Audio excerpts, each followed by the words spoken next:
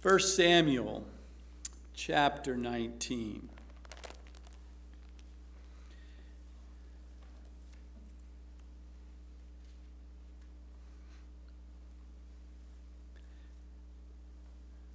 We see an interesting and continued road, but interesting development in the transfer of leadership.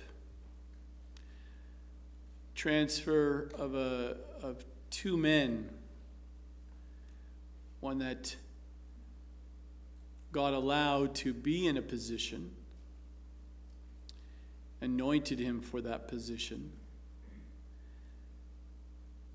But that man chose, even though through that experience, it wasn't a life-changing experience.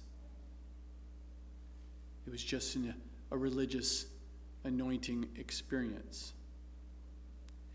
And we're going to see now a pursuit of the king.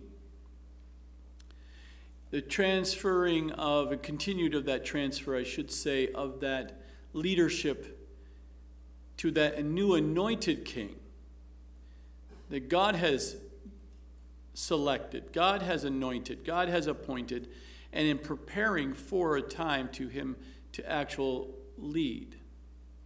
But in that transition, the one that King Saul, who chose not to walk with God, is now, we are going to see a jealous rage coming from him continuously from the last chapter into this chapter, which will cause a pursuit after the king that we will see is David in the making. Every experience that we have in life will bring about change or it will not. And what we want to do as children of God is allow, when God allows things in our lives, to allow those situations and circumstances and experiences to draw us closer to God, to pursue our heavenly King more and more each and every day through those experiences, that it would not cause us to be a Saul, but be more of a David in regards to being our hearts after God. And we see in 1 Samuel chapter 19, the very first part of that verse 1, notice here, now Saul spoke to Jonathan, his son, and to all his servants that they should kill David. Now after what? Now what? I mean, so we just, again, if you look in chapter 18, verse 30, and even 29, we see the fact that God is using David. It brings out a very clear sign. Saul is realizing and struggling more and more with jealousy, but becoming more and more afraid of David. So he becomes David's enemy. David never looked at Saul as being his enemy. He just had a spear thrown at him to pin him to the wall. But God got him out. He just had David marry his daughter, Michal. You would think all these things would start working themselves out, even after the princes of the Philistines were out at war. So it was whenever they went out that David behaved more wisely. He had a son-in-law who was so wise. You would think he would be so excited. But even with all the benefits, all the goodness, everything that's coming with having now David as a son-in-law, as David as leading his army and as a warrior, and God's blessing him in wisdom and all these things, you would think he would be the happiest guy. Not with jealousy and bitterness and anger and all these things that have settled in his heart. None of the goodness. He doesn't see any of that. He looks past all the benefits, all the goodness of David in their life, and just focusing on his own life. And he realizes he's losing control over everything. And that has brought us here in chapter 19, verse 1, where we see that now Saul spoke to Jonathan, his son, and to all his servants that they should kill David. It's no longer inside the head anymore. The outward signs were showing, right? David threw a spear at David. That shows something going from the heart here. And how he was talking, there's signs there. Now he's coming right out blatantly, and to his son and to his servant says, whoever finds David, you need to kill him. Because why? Why is he wants him killed? Because he's threatened. He's afraid of David. This jealousy of rage by Saul will always lead to wanting to kill. That's the spiraling down. That's why you can't have jealousy. You can't have these angers and all these things against someone, because the enemy will have a field day taking you down that road. It will ultimately lead to, how do I destroy that man or that woman you're jealous or angry with? Remember, we too have an enemy who targets us as believers every day, because he does not want us to influence others in our lives for Christ. And when you are on fire for Christ, you're going to have the enemy try to stop you. Why? Because Satan and his demonic forces are jealous. Yes, jealous of you. Of what God is doing in and through your life to reach those who that Satan has a hold of, who's going to hell, and you're coming in, and God's going to use you and empower you with His Spirit to reach the lost, and the enemy's not going to like it. When you're influencing others to leave the kingdom of death and that kingdom of darkness, that kingdom of condemnation, and you're leading these people to God's kingdom of love and light and salvation, expect the enemy is going to come after you. In your brain, in your mind, he's going to come after you. And physically, he can actually send someone like a Saul to try to come and pin you against the wall. But we have God on our side. No weapon can be formed against us. It's going to prosper at all against us. We're children of God. We walk in that security of Him. And as power as our adversary, how powerful as our adversary is, this chapter will show us that God will protect us in the same 4 ways He protected David in this chapter. Look at what the scripture says here. As he's reaching out to Jonathan, why would he tell Jonathan this heart of his that he wants to kill David and he wants them to kill David? He put Jonathan in a very difficult place. Dad, Saul, knows that Jonathan loved David. They were like-minded. They were like, there was no question. There was obvious, everyone could tell they were knitted together in a way that it was just a friendship you're not going to break. So why would Saul tell Jonathan, who loved David, that he wanted someone to kill David?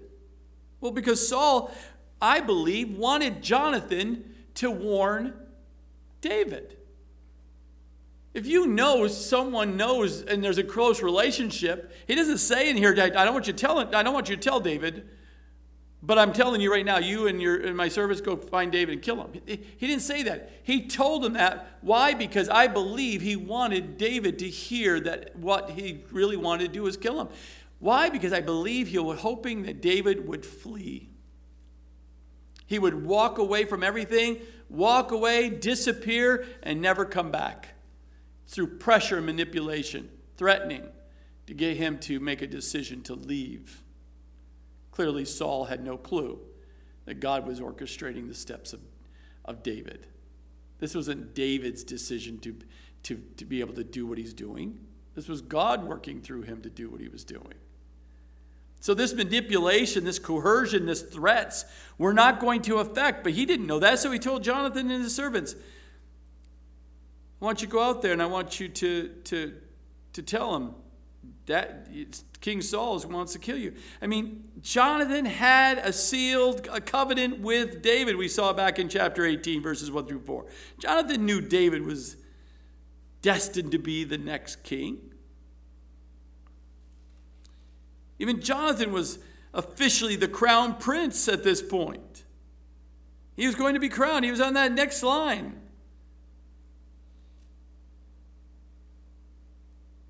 But Jonathan knew what God was doing in David's life.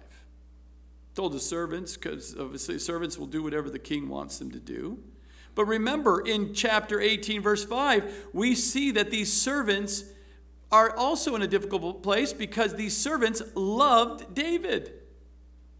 So the people loved David, Jonathan loved David, but here's King Saul telling these guys that he's going to die. That's why I believe he knew that they weren't going to kill David. Maybe someone in the, will give in and try to do it, but he was just trying to push David out through pressure, because he put him in a very difficult place. And obviously, not only did Saul put Jonathan in a difficult place and his servants in a difficult place, but look, he put David in a difficult place. Who can David trust?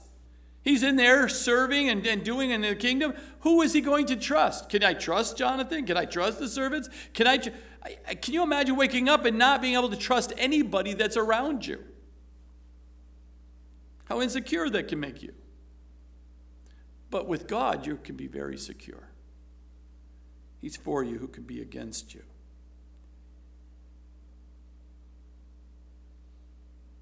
The last part of verse 1. But Jonathan, there's the good but there.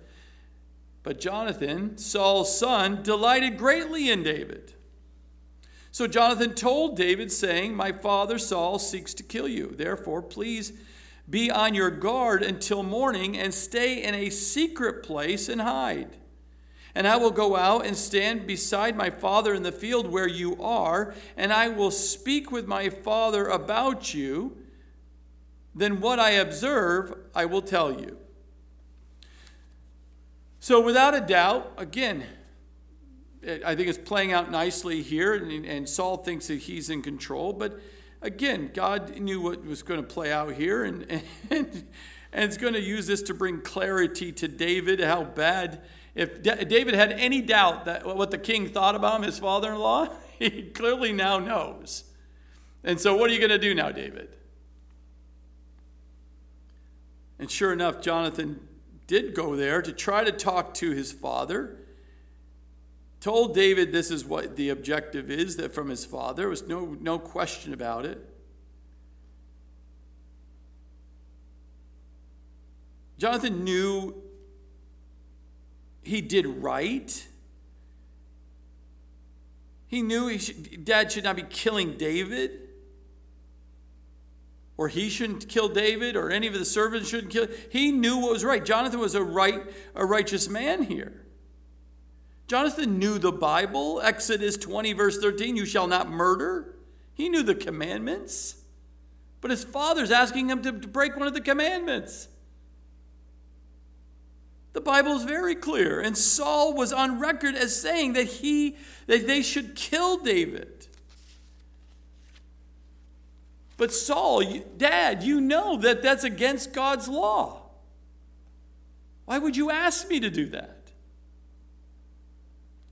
We're under the authority and the commandment that's submitted by God's order of authority. We can't do that.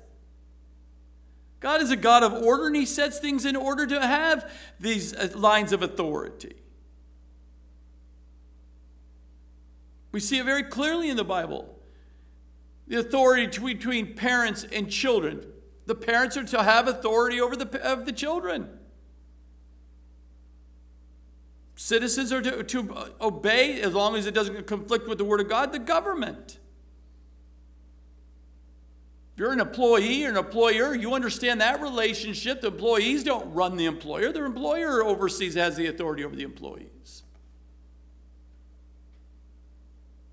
Even Christians to their church leadership, there's a role of authority. There's wives to their husbands. But in all of these relationships, we are never excused from sin because we obeyed an authoritative person. You are not to go against God's word, even with a person who's of authority over you.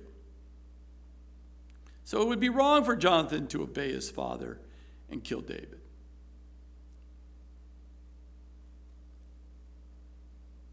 It's just like when you take us back into Acts chapter 5, verse 29, where the apostles were told by the government to stop preaching the gospel. And what was their response there? We ought to obey God rather than men.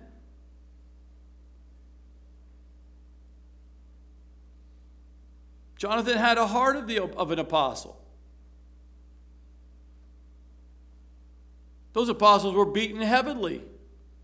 Heavily. I mean, just beaten almost, to beyond. And most people would run, but they didn't. They were just going to continue to go forward. Even after suffering, they're going to do what is right before God. Why? Because they found that beating from man in obedience, because of their obedience to God, was clearly rejoicing in the fact that they were counted worthy to suffer for his name, we see in Acts 5, verses 40 and 41. And so here we find that Jonathan also had the right heart, a heart after God, and was willing to take his hits for obeying God, and he did not whine about it.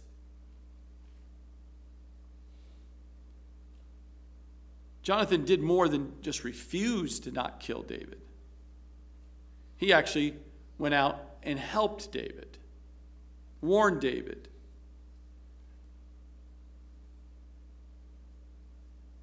As hard as he realized it was going to be, and a dear friend, a close friend, that he realized the value he needed to run and to do and hide and do something to see where my father really's heart is here. Maybe I can convince him and change his heart. Maybe he'll look at it differently. He didn't take a neutral position and say, okay, it's my dad. I'm not going to do anything. I'm just going to stand there and watch, see how this is going to play out. But I'm not the one killing it, but we'll just let everything play out in front of me. Maybe some of the other servants will take care of this, and I can say my hands are clean on this. No. He understood that what was wrong, and he was going to try to keep his father from making that mistake. Why do we see that? Look at verse 4. Thus Jonathan spoke well of David to Saul, his father. So that was the first attempt. He was talking David up. Dad, are you sure? He's just talking him up. He's talking to him to make sure Dad understands here.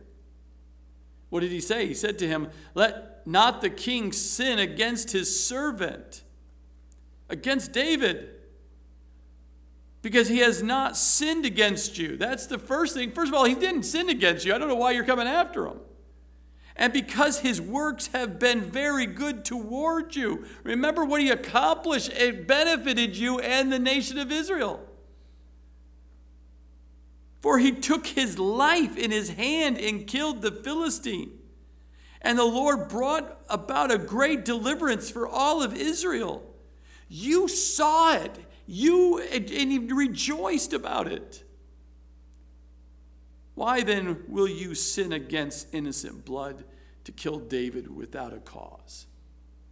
So his approach to bring light to his foolishness, wickedness, he brought to light the fact that David has been loyal. David's been there serving. Remember, he played the harp for you to calm your soul. Remember, he took out Goliath to help the nation and no one else was stepping up. He stepped up. He hasn't sinned against you, hasn't gone against you, he hasn't done anything of these things. Why are you against innocent blood? So he didn't just secretly help David. He came to Dad and the King Saul and boldly stood there knowing he could lose his own life going against the king. Just because his dad doesn't mean he's not going to. That is king now. That's a king position. It doesn't matter if you're son, you could still die.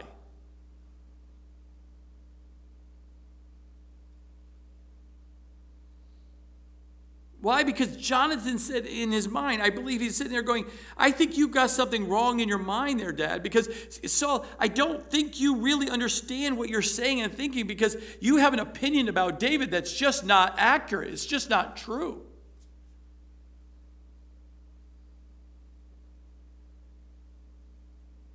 mean, it took a lot of courage, don't you think, for Jonathan to step up in front of the king? He could just warn David, said, go running, man, go run, pass. Hope to see you again in the future, but go run. And then did nothing and not address the issue at all. But he was bold enough to tell the truth and do it so factual and loving because he just presented the truth in front of King Saul. Why is your anger? What's your jealousy and anger based upon against David? It's not sin. What you're saying to kill him, that is sin. He hasn't sinned against you. Now you want to sin against him.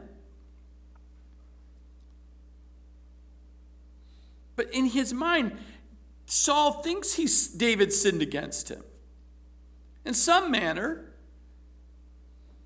somehow he felt it was righteous to kill this man.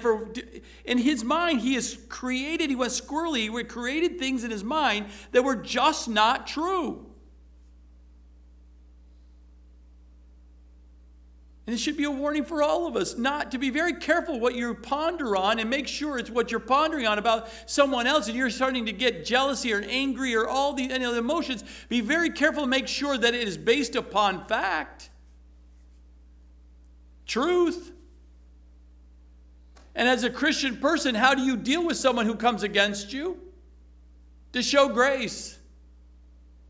You've been shown so much grace, you are to show grace. Have mercy, but you've been shown mercy. Vengeance is never on our hands.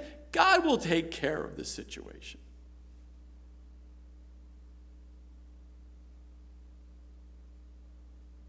Saul knew all this about David. Knew that he killed the Philistine. Played the harp to help him with his soul. Was there and conquered many times. Was always there available. And Jonathan was trying to get Saul's perspective, wrong perspective, to change to a right perspective so that it could change that course of jealous desire to murder David and get that off and out of his mind. To bring Saul back to reality. Remember, you saw it with your own eyes. You rejoiced. Why are you now going against David? It's almost like, Satan has filled your mind with envy and jealousy and all this anger. You need a reset. Go back to how you thought before when you were just excited about this young man, David, who came in and comforted you and protected and conquered and helped all these things. Go back to the reset. Go back to what is truth. See, because in Saul's mind, people can literally create things in their minds to give them a cause to justify going against somebody. In his mind, David wasn't innocent. But the truth was, David was an innocent man. There was no cause to kill him. Now look at verse 6. So Saul, how did he respond? So Saul heeded the voice of Jonathan. He was literally listening to Jonathan. He heard what he said. And Saul swore his response verbally. What was it? As the Lord lives, he shall not be killed. Seems really straightforward. It looks like there was no question what he meant. The vow was, no. As the Lord lives, I'm making a pledge to the Lord himself that David is not going to get killed now. You would think that's pretty strong. That's really straightforward. Then Jonathan called David. That's how sure that Jonathan was. There was no question in what King Saul's dad said. So common that Jonathan called David, and Jonathan told him all these things. So Jonathan brought David to Saul, and he was in his presence as in times past. There appears to be reconciliation between Saul and David. Now, when I look at that, I'm not sure if I see reconciliation. You know why I don't see reconciliation? Because Saul did not communicate to David, at least in the words here, a direct David. I was asking people to kill you. I need your forgiveness. Forgive me. I told down a vow and go, Lord, no, never, no, you're not to be killed anymore. I just want to make sure, I apologize. I'm going to bring it right up front. We don't see that. All we see is that Jonathan brought David to Saul and was allowed to be in his presence. There was no it doesn't appear any details here of how their exchange was. But Saul did at least heed the voice of Jonathan. He received the truth.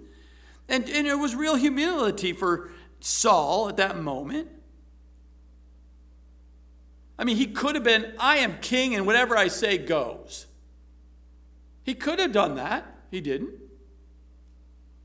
Who do you think you are, son, to tell me I'm going to take you out just as quickly as anybody else? I can't believe you even spoke to me like that.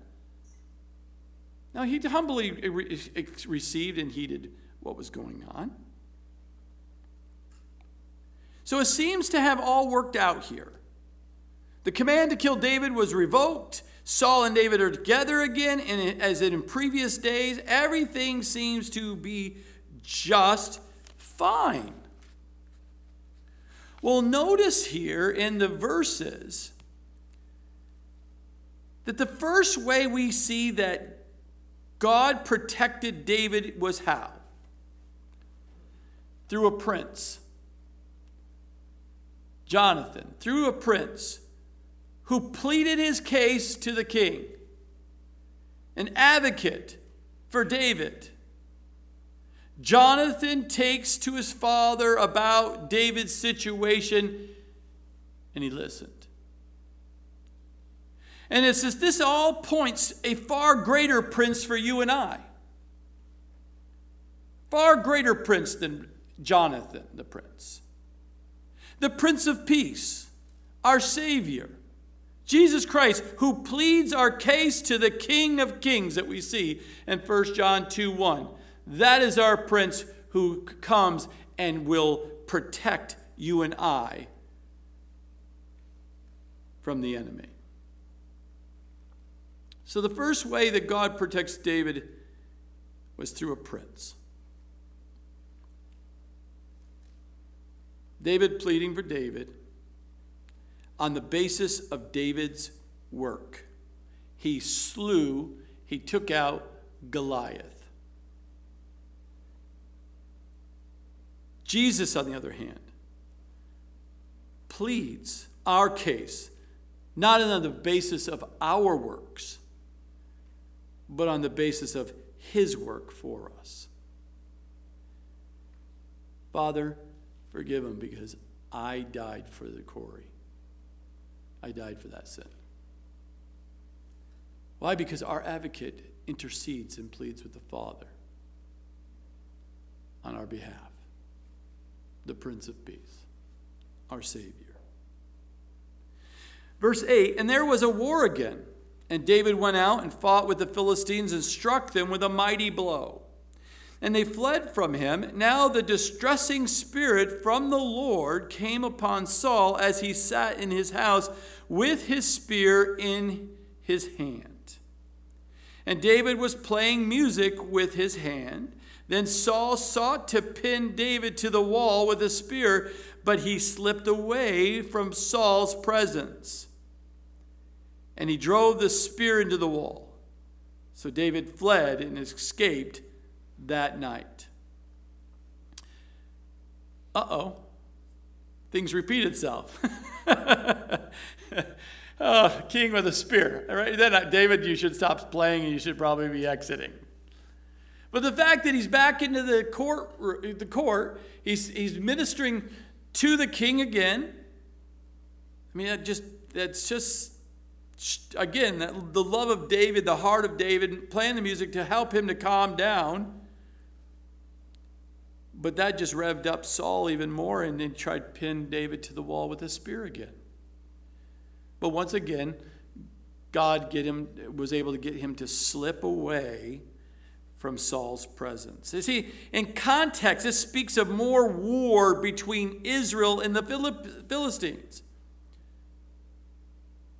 Again, back to the war, really striving and stirring things up in Saul's mind, because it triggered him to bring him back to why he was originally angry and jealous of David.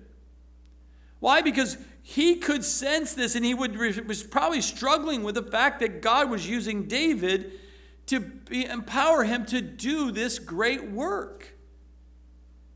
That God was using his life in a way that he wanted it so badly, but the Spirit had left him. Why? Because God removed himself from that man, Saul. And he could sense, he knew what it was like to have the Spirit of God, and now he doesn't have the Spirit of God, and now he's watching this other man who God is using him mighty and empowered. He sees the Spirit on him, and it just brings out the jealousy of what he has lost because of his own mistake.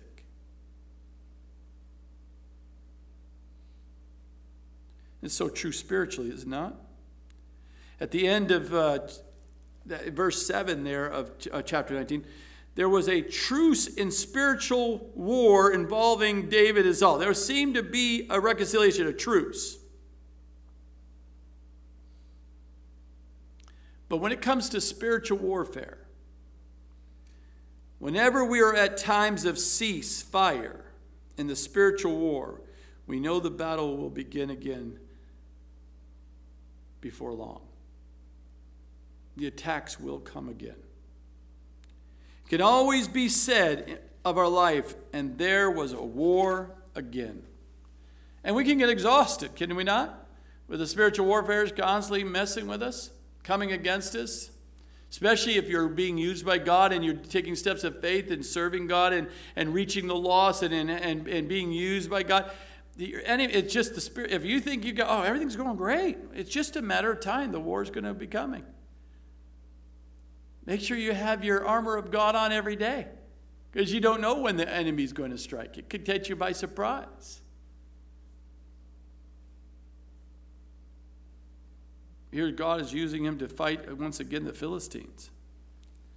But that success aroused Saul's jealousy as before.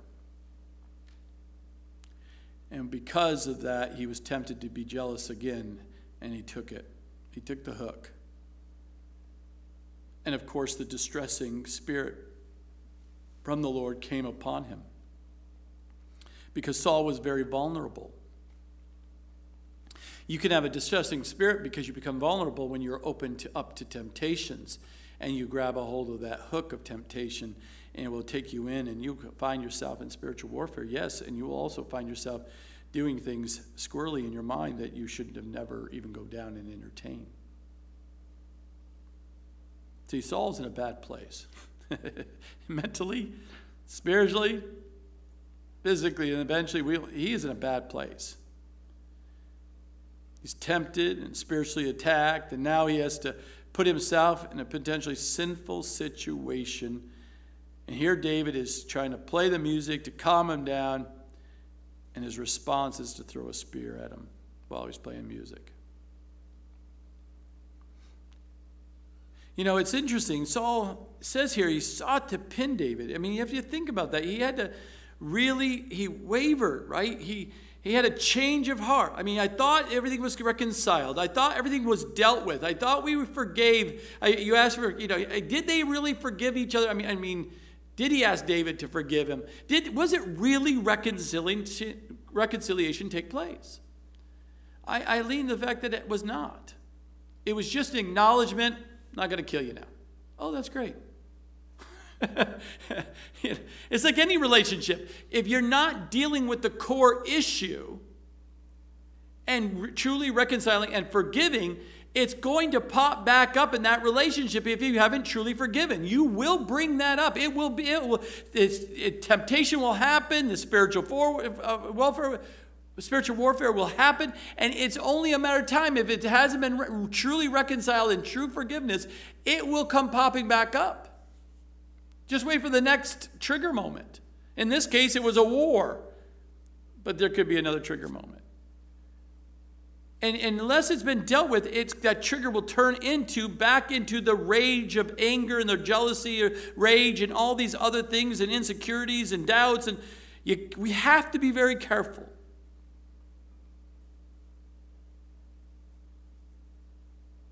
But in this case, we see that God got David out of Saul's presence as the spear comes winging his way.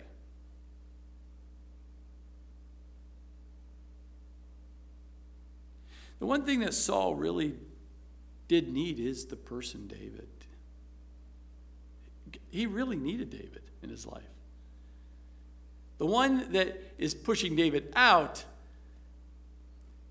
the enemy didn't want David to soothe this man or even anything. But they needed David, but he was gone now.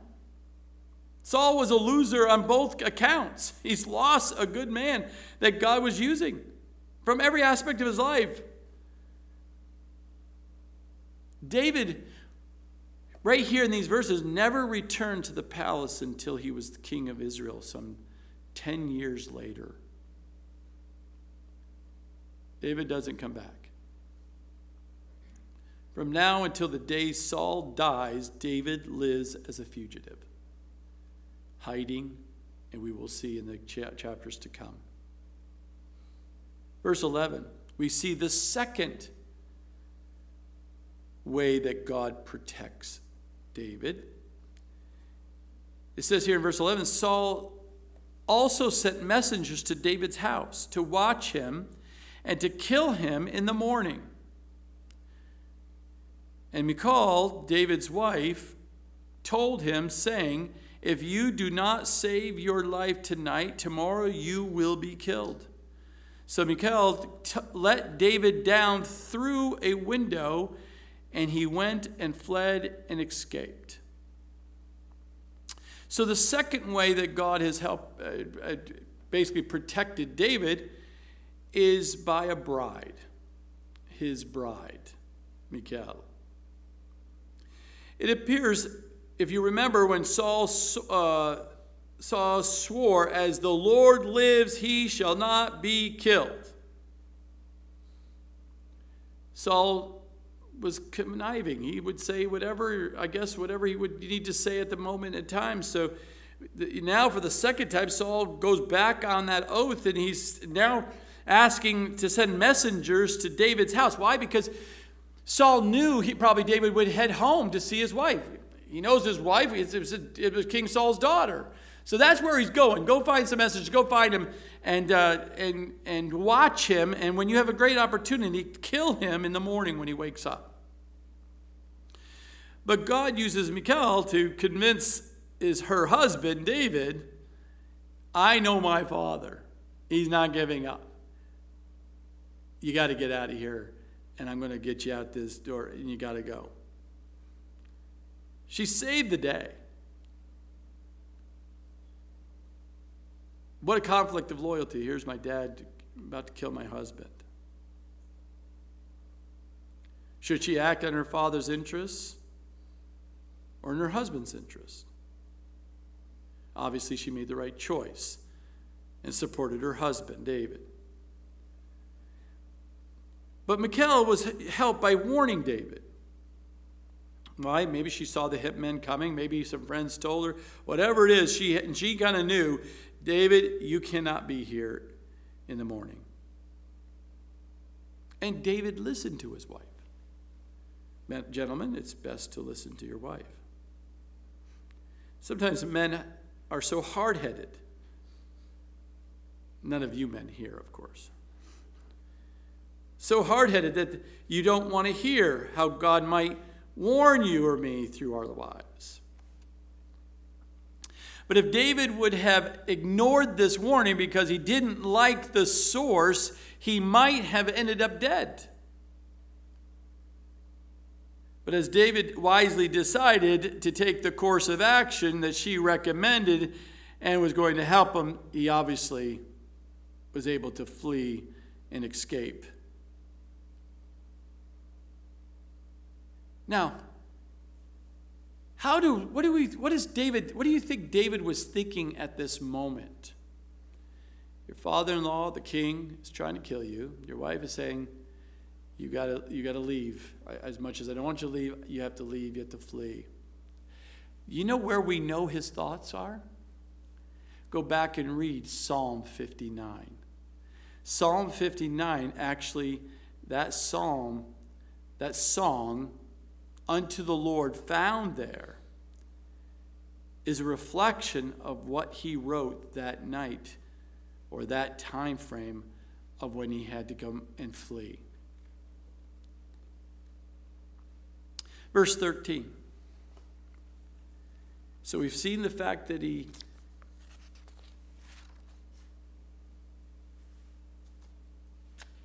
has used a prince. He has used a bride. Now we see in verse 13, as we continue, as Michal took an image and laid it in the bed, but a cover of goat's hair for his head and covered it with clothes. So when Saul sent messengers to take David, she said, he is sick. Then Saul sent the messengers back to see David, saying, bring him up to me in the bed, that I may kill him. And when the messengers had come in, there was the image in the bed with a cover of goat's hair for his head. Then Saul said to Michal, why have you deceived me like this and set my enemy away so that he has escaped? And Michal answered and said, he said to me, let me go. Why should I kill you? So Michal, the daughter of Saul, is not much farther away from the dad the apple didn't fall far from the tree, as they say. Obviously, she was able to deceive and was able to lie, and again, for a benefit of trying to obviously help her husband to get free. But it's the thing that really have to draw attention to is what she used to deceive. She used the image was a teraphim. She took an image, a teraphim, a figurine. It could have been an upper torso portion. It was an idol that you worshipped in your house. And it was large enough to be able to put it in the bed, put some goat hair on it, looks like hair, probably stuff some pillows under to look like his torso and his body. She had an idol in the house. That tells you her relationship with God was not equal to what David's relationship was with God. But David allowed his wife to have idol in the house. There was a problem here. But she used it anyway. She used this ancient Israel teraphim. Why? Because she wanted to make sure that she used something to image a body, a person, so that they could pretend he was sick. And then the messengers believed her, didn't even check it out, believed her, went back home, and then Saul said, get back down there. I don't care if he's sick. Pick up the bed and bring him here. I'm going to kill him anyway. And when they found out that it wasn't real, then Saul showed up and said to the daughter, Michal, why are you deceiving me like this? Why aren't you for me here?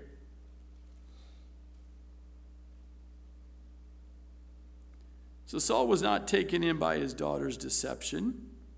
He knew his daughter. And plus, it's to Saul's depth of hatred for David, because he didn't care if he was sick or not. He was going to die. But notice, it's his enemy. Why did you do this? Why did you send my enemy away? Not my son-in-law away, not your husband away, but it was so fixated on who David was. It was not his son-in-law. It wasn't the husband of his daughter. No, it's not the future father of his grandkids or anything. No. All he could see David now, when anger and jealousy gets, is you're fixated on that negative, and that in this case, all you could see is the person's an enemy.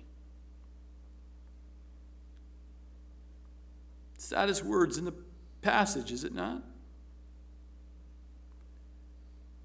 A man that God has used to help him, serve him at the lowest points of the spirit of depression coming upon him, and God used David to help him save the nation of the king. I mean, God used incredible, and all the saddest thing it is all they could see is he could see David as an enemy. Not all the good things that God had used him in his life. All he could see was his enemy. Turned on him. And all he wanted to do is see him gone. But see, God protected David through a bride who saved his life. There are men who will ambush you, and Michal told her husband to flee. He listened to that because she knew that was going to play out, and it was David's bride who saved his life that night. And it's true, the same true. Who's our bride? The people in the body of Christ are the bride of Christ. They are the ones who will save your life. But you're going to sit there and say, I don't know. I know a lot of people at church, the body of Christ that I fellowship with, there are a lot of really squirrely people. I'm not sure if they're really going to save my life. It's really squirrely people. Have you ever been to my church?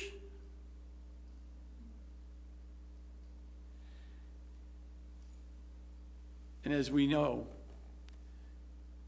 we are the bride of Christ. We may be a blemished bride, but we are a bride of Christ. Don't forget that. But also don't forget, but God. He takes his bride, you and I, and in God's eyes, because we have been washed in the blood of the Lamb, we have been made righteous in our God, our Lord. We're a glorious church without spot or wrinkle, a holy priesthood, a spotless bride. That is how God sees his bride. We may see the blemishes among ourselves, but God sees us spotless. A priesthood, a holy priesthood, without wrinkle, without spot. Where do you see that? Go back and read when we get to Revelation chapter 19, verse 8. That's how he sees us. Ephesians 5:27. That's how he sees us. 1 Peter 2:5. 1 Peter 2:5. That's how he sees us. See, I've discovered, I am absolutely sure you have as well. If you've been saved and into fellowship and you're sitting here coming on a regular basis as part of the fellowship, you will realize and remember, just like I do, that when I go through valleys and difficulties and tragedies in my life, the highs and the lows, it's the body of Christ I'm most thankful for to be there for me and with me during those times. God uses his people, the body of Christ, the bride, to help me. And when the enemy is out to destroy me or to destroy you, it's that blemished bride of Christ. You and I are going to be the ones that's going to show up and help you. The world's not going to come help you.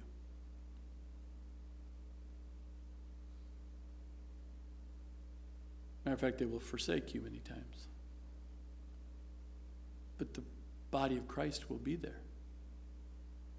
If you're plugged in, if you're part of the body. Verse 18. So David fled and escaped and went to Samuel at Ramah and told him all that Saul had done to him.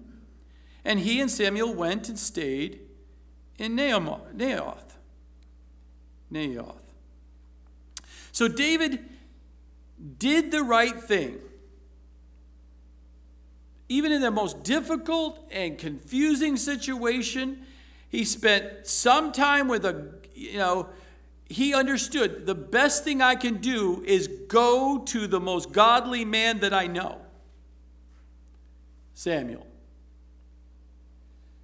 When things are difficult times, you go to the one that God uses in your life, that godly man, that godly person who can help you to work through these difficult, confusing situations in your life.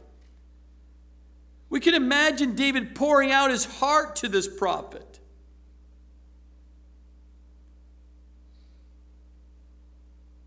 Samuel, you got to bring some clarity here, man. I remember you came and anointed me. You said I was going to be king, and look at what's happening. How does that match up? How does that line up here? It doesn't line up to me.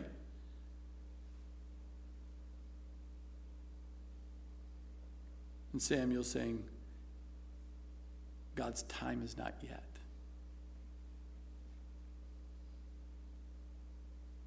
Why is it so hard? Does God want me dead? No, David. God does not want you dead. He has anointed you for king. Do not forget what God has told you through me. This is what his plan is for your life. And that is it. Even though everyone else wants to kill you, you think you're going to on the edge of being killed, you're not going to die. But why is the Lord allowing this? David, you're being prepared for the work that God wants to do in your life. And it's through these difficult times, these valleys, that is actually forming you to do great things for God. That's what Samuel would say. But they stayed here in Naioth.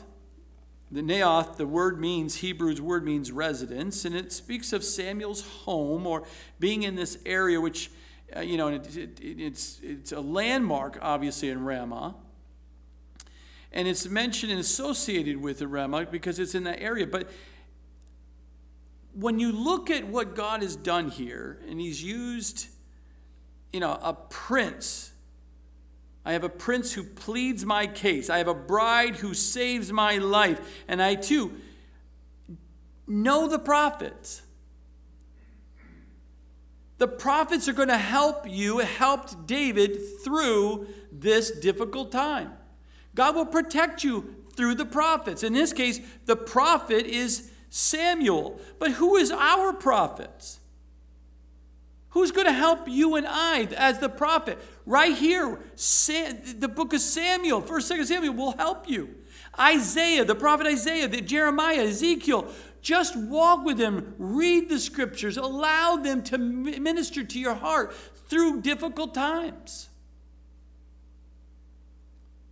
Read through then how the prophets and the scriptures will minister to you in those late nights and early mornings as you study the word. These prophets will help you in your walk.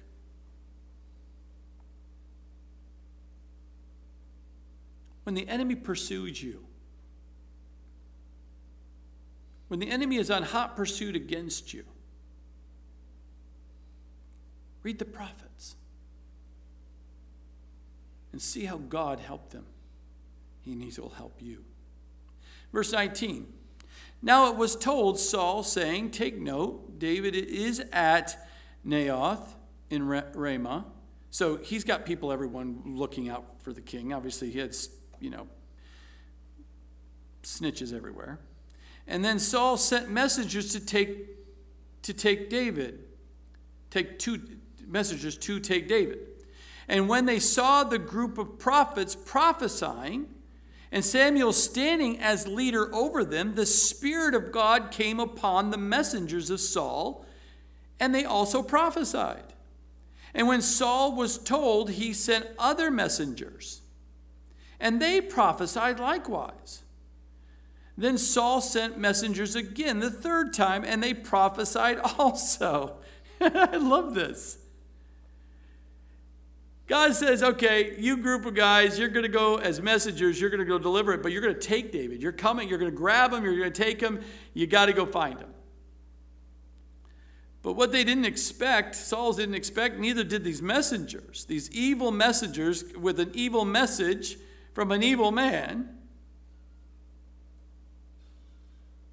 look what's going to happen here. These messengers get there and they see God at work through the prophets, the school of prophets. That was probably the school of prophets that was located there in Ramah. That's where the prophets stayed and probably lived and ministered. And when they get there, what are they doing? Well, the word prophecy does not mean just foretelling events in the future. No, it can also mean to sing songs and praise God. So when they get there, there's a worship going on. And these guys come in to get David. All of a sudden, the Spirit of God is moving as the prophets are worshiping, and Samuel is just leading them and probably with and leading them to worship and praising God. The Spirit comes and moves their hearts from getting David to kill David and bring him back to changing their hearts and said, we're not touching David. And they go back. What does Saul do? He sends the next group. You go up there. And the same thing happened. Instead of seeking to kill David, they turned around and they started they were filled or touched by the Spirit of God, and they started praising God and worshiping God and change of heart. And no, I'm not touching David. And sure enough, the third time, this group came up. Saul didn't get the message, obviously, that something was going on there. There was a revival or worship going on there. And so when he sent this third group to go up and do this, third set of messengers, they came back 3 times. So God literally protected David by the Spirit of God interceding by coming upon them and began to prophesy. It reminds us of John 7. We read that the Pharisees and scribes sent soldiers to arrest Jesus. And when the soldiers returned empty-handed, the leaders asked, something happened. The soldiers answered, what do you mean? What something happened? What happened? And the soldiers, what? No man spoke like this man. The Spirit of God moved to a point from where they were going to go get Jesus to say, we're not touching him. There's a change of heart. They intercede, a change of heart of the person. And every time I see and remind myself and I read these scriptures, it reminds me, even if the enemy does come, pray for the fact that God is going to send his Spirit to change the wicked heart of those that are coming against you and me. Because God could lead them right to worship you, God, in change of heart. If someone's having a struggle with someone, pray for their salvation. Pray for the God's interceding. Why? Because if they get saved, they get change of heart, they will not turn and go against you. Lots of times we'll pray, just pray, Lord, get me out of this legal issue, and why are they suing me, and why is this, and all these really bad things. And you just want the situation. No. Pray for the people who are coming against you, that they would get saved and have a change of heart, a change of mind, so that they won't even think about doing that again. The weapons we fight are not the weapons of the world. No, on the contrary, they have divine power to demolish strongholds when the Spirit of God is moving, 2 Corinthians 10:4.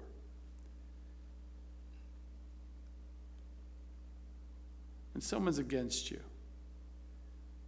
pray for their salvation. Pray for God to intercede by his power, his Spirit,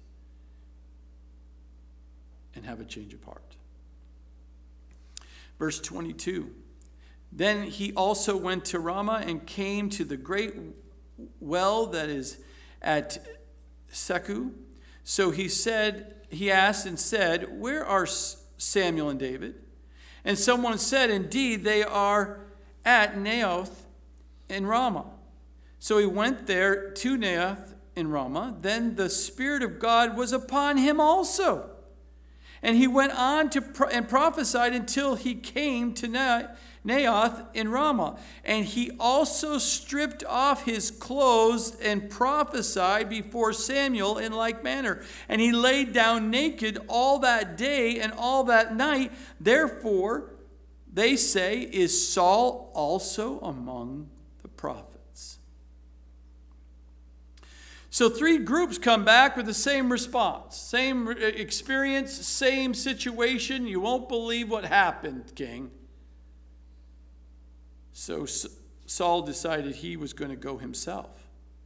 He was going to pursue the king. He wouldn't call him the king, but he's going to go pursue David himself.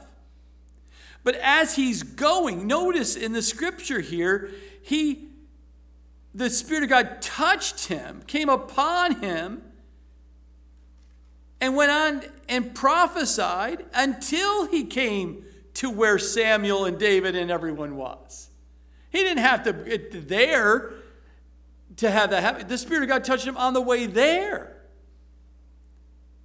And by the time he got there, I can picture him. As I'm reading through this, I'm thinking, okay, God is just working, and all of a sudden he's just being humbled. And his outer layers of all of this kingship is coming off him. All of the outer robes of representing of being king, he's down to his skivvies. Probably his underwear is out of that one coat of linen. Maybe he was completely naked. I don't think so. But he was at least in the language here of the fact that he was down to a humbled point of just his underwear. Absolutely humbled. Absolutely stripped of any of authority, of kingship, anything. And we find that God will do that. He will do that in a person's life. The Spirit touches it. Leave David alone. My spirit is stronger than you, and I will bring you right down to nothing. You will never win a battle apart from me or against David. See, we find that Saul was going to go deal with it himself. And the Holy Spirit is this 4th way that was used to protect David, so that hands off. God's saying, Saul, hands off to my servant David. I'm in charge here, not you. The Spirit prompted Saul to do this as an expression of deep humility. Saul would not humble himself before God, and so God will find a way to humble him. But you have to think this through here, because it is possible that Saul stripped himself bare, but the Hebrew word here, naked, indicates that he was stripped down, but not probably down to his undergarments. But he was so humbled, he was so realized, he was so broken, and from a humbleness perspective, that he would find himself having to just be stripped. Now, I ponder on this a lot here the last few days, because a person can be affected by the power of God. That people, you and I, can have this amazing experience, religious experience at times. People who go to these big music festivals can have an amazing experience. You may have gone to a crusade, and there was a tremendous experience at the crusade. But not surrendered to the power of God. People can have religious experiences, but not be changed by the power of God, resulting in a changed life. They just responded emotionally out of an experience. But unless that experience changes one's life inside out, it's not a regenerating experience. It's a regenerating by the Spirit, a born-again experience. It's just an outward emotional experience.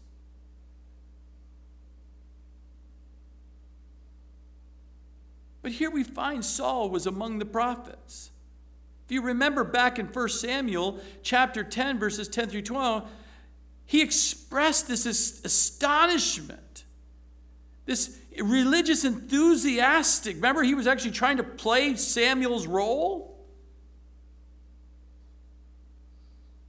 He was an unspiritual man becoming a very spiritual moment in the spirit of what God was doing in his life. But now we're finding he's back with the prophets, but not in the right way, not in the same way that he was in the beginning. And I'll leave you with this. The Spirit of God comforts and confirms. Remember, when the Spirit of God is moving, he will comfort you and confirm you. By his word, he'll confirm.